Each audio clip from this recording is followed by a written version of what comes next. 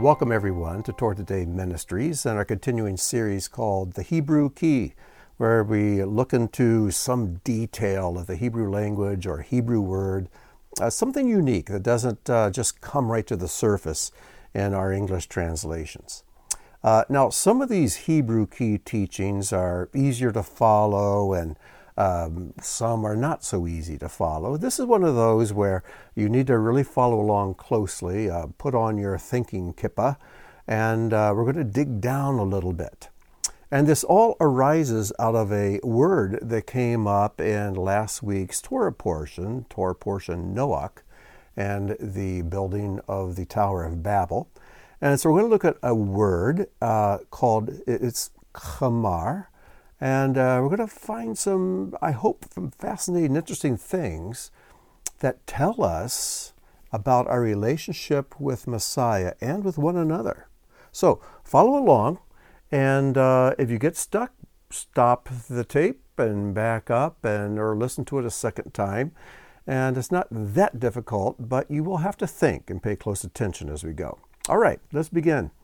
Here's our Hebrew word. It's the word chamar, which is a verb, and it means to heap up. You make a pile of something, that is to chamar. Now, most Hebrew words or Hebrew verbs can also be used as nouns, as we're going to see in just a moment. So even the word heap in English can be a verb. I am heaping up something. And then after I'm done, I have a noun, a heap of something. So to heap is a verb and a heap is a noun. So this word works much the same way. So let's take a look at an example of a heap of something. Exodus 8:13 and 14.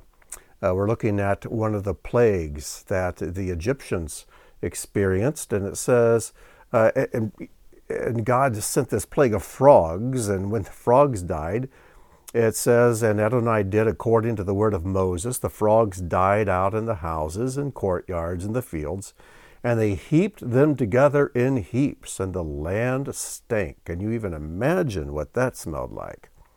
And there you see our word chamar, and there again, and this phrase, heaped them together into heaps, is chamarim.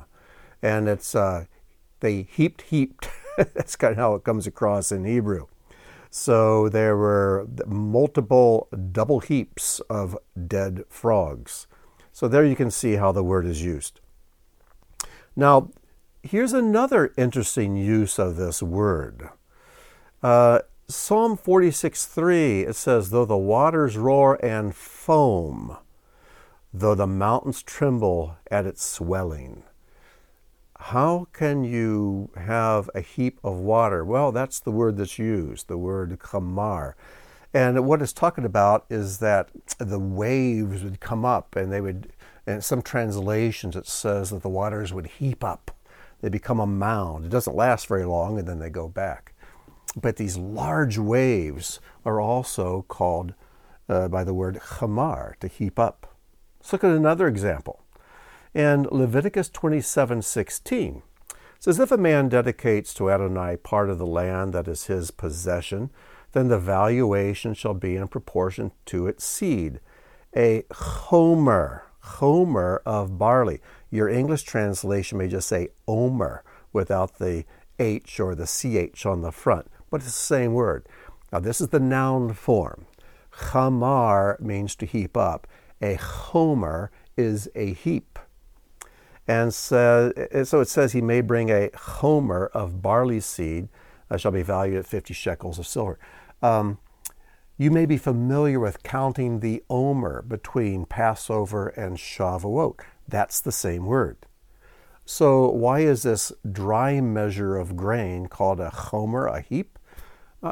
Because in this basket, in this measure, you would have a heap of, in this case, barley, or you could have wheat or have fruit or whatever else. We use the term bushel. I don't know the etymology of the word bushel, but over time in Israel, a heap of grain was considered to be a certain amount, and they made a homer basket to hold a homer of wheat or barley or whatever.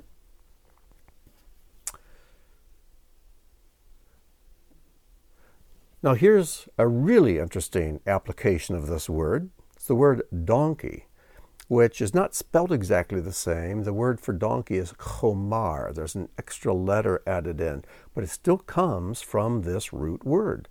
So Abraham rose early in the morning, saddled his chomar, his donkey, and took 2 of his young men with him, and so on. Why would a donkey be called after a heap? Well, you have to think of a donkey as a first century or ancient world pickup truck, because you could heap a lot of stuff onto a donkey. A donkey is incredibly strong, and it can carry, in addition to its own weight, it can carry its own weight again and plus a lot more. They're incredibly strong animals, and they would heap a lot of bundles and packages of things on top of the donkey. And like I said, it was an ancient world pickup truck. Okay, so we get some examples of how this word is used, but let's look at the very first place the word is used in the Torah. And the very first place it's used is in Genesis 11:3, from the account of the Tower of Babel. It says, "And they said to one another, 'Come, let us make bricks and burn them thoroughly.' And they had brick for stone and bitumen for mortar." Now, I could have also put the word bitumen. I'm not sure if it's bitumen or bitumen. You'll have to check me on the pronunciation. But that basically is also the same word here, which is the word chomer. Chomer.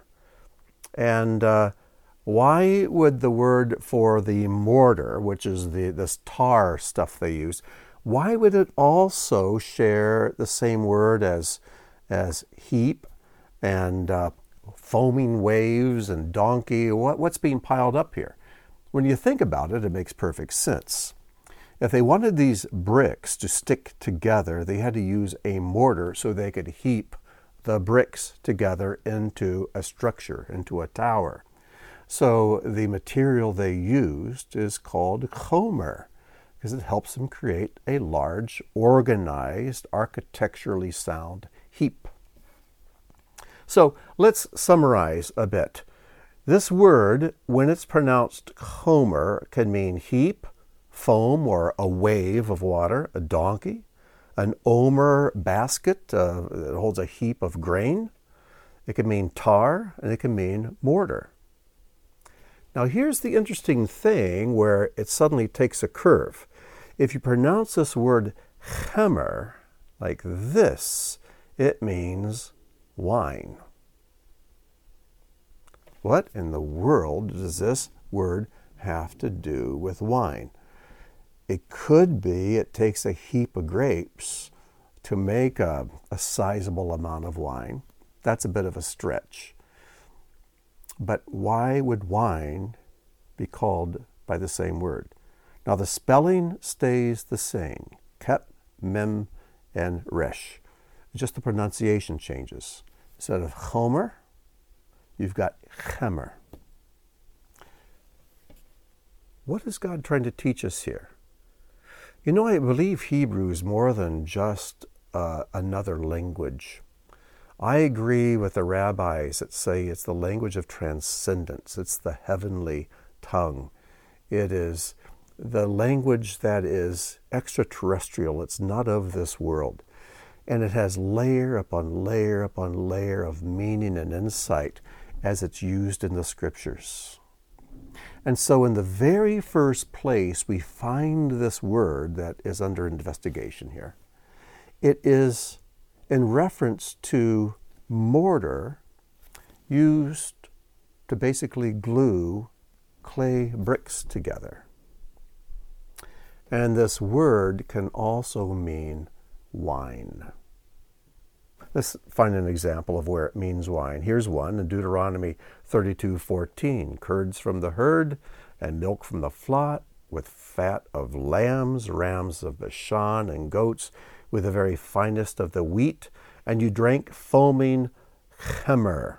There it is, wine, made from the blood of the grape.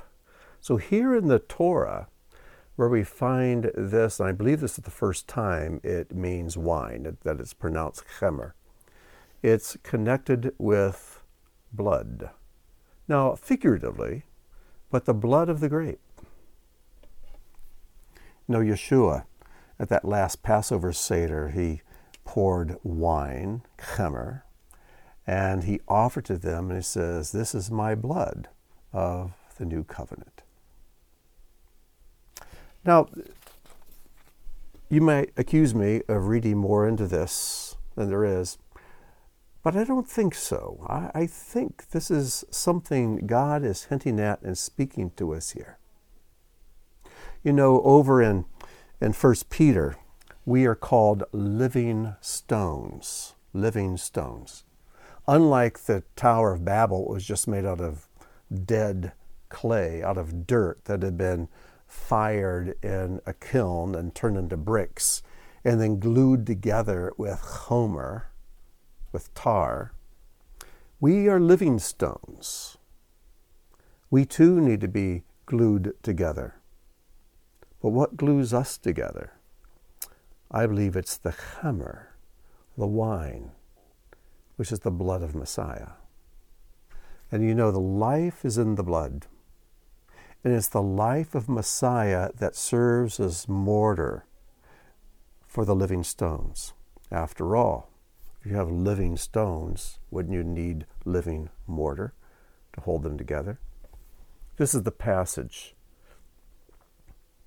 Oh yes, and I can't forget Isaiah 27:2. In that day, a vineyard of pure chemer. Sing of it. I guess that's a little bit what we're doing today, singing of this living wine, the blood of Messiah.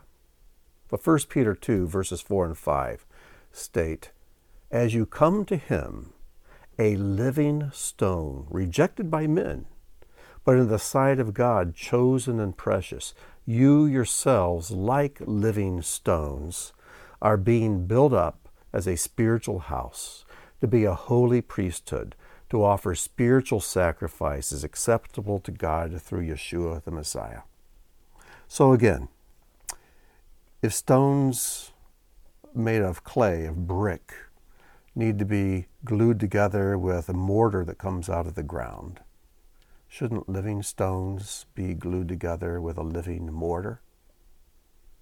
And so when you think of stones being mortared together, there's something that separates them but connects them. The purpose of the mortar is to connect them.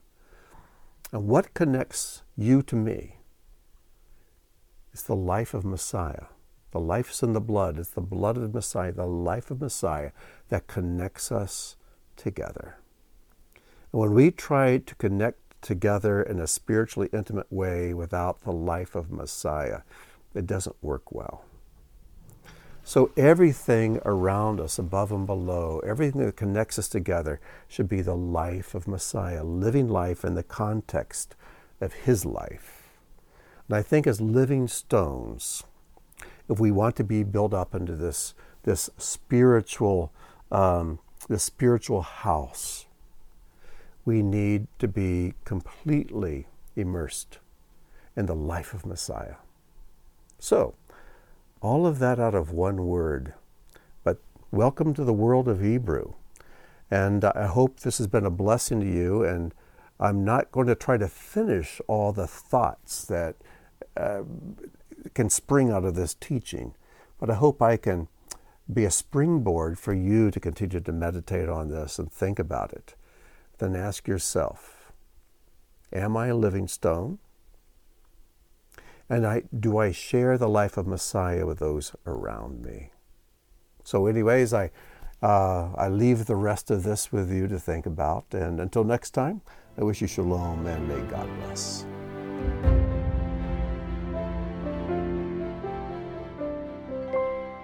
See you next time.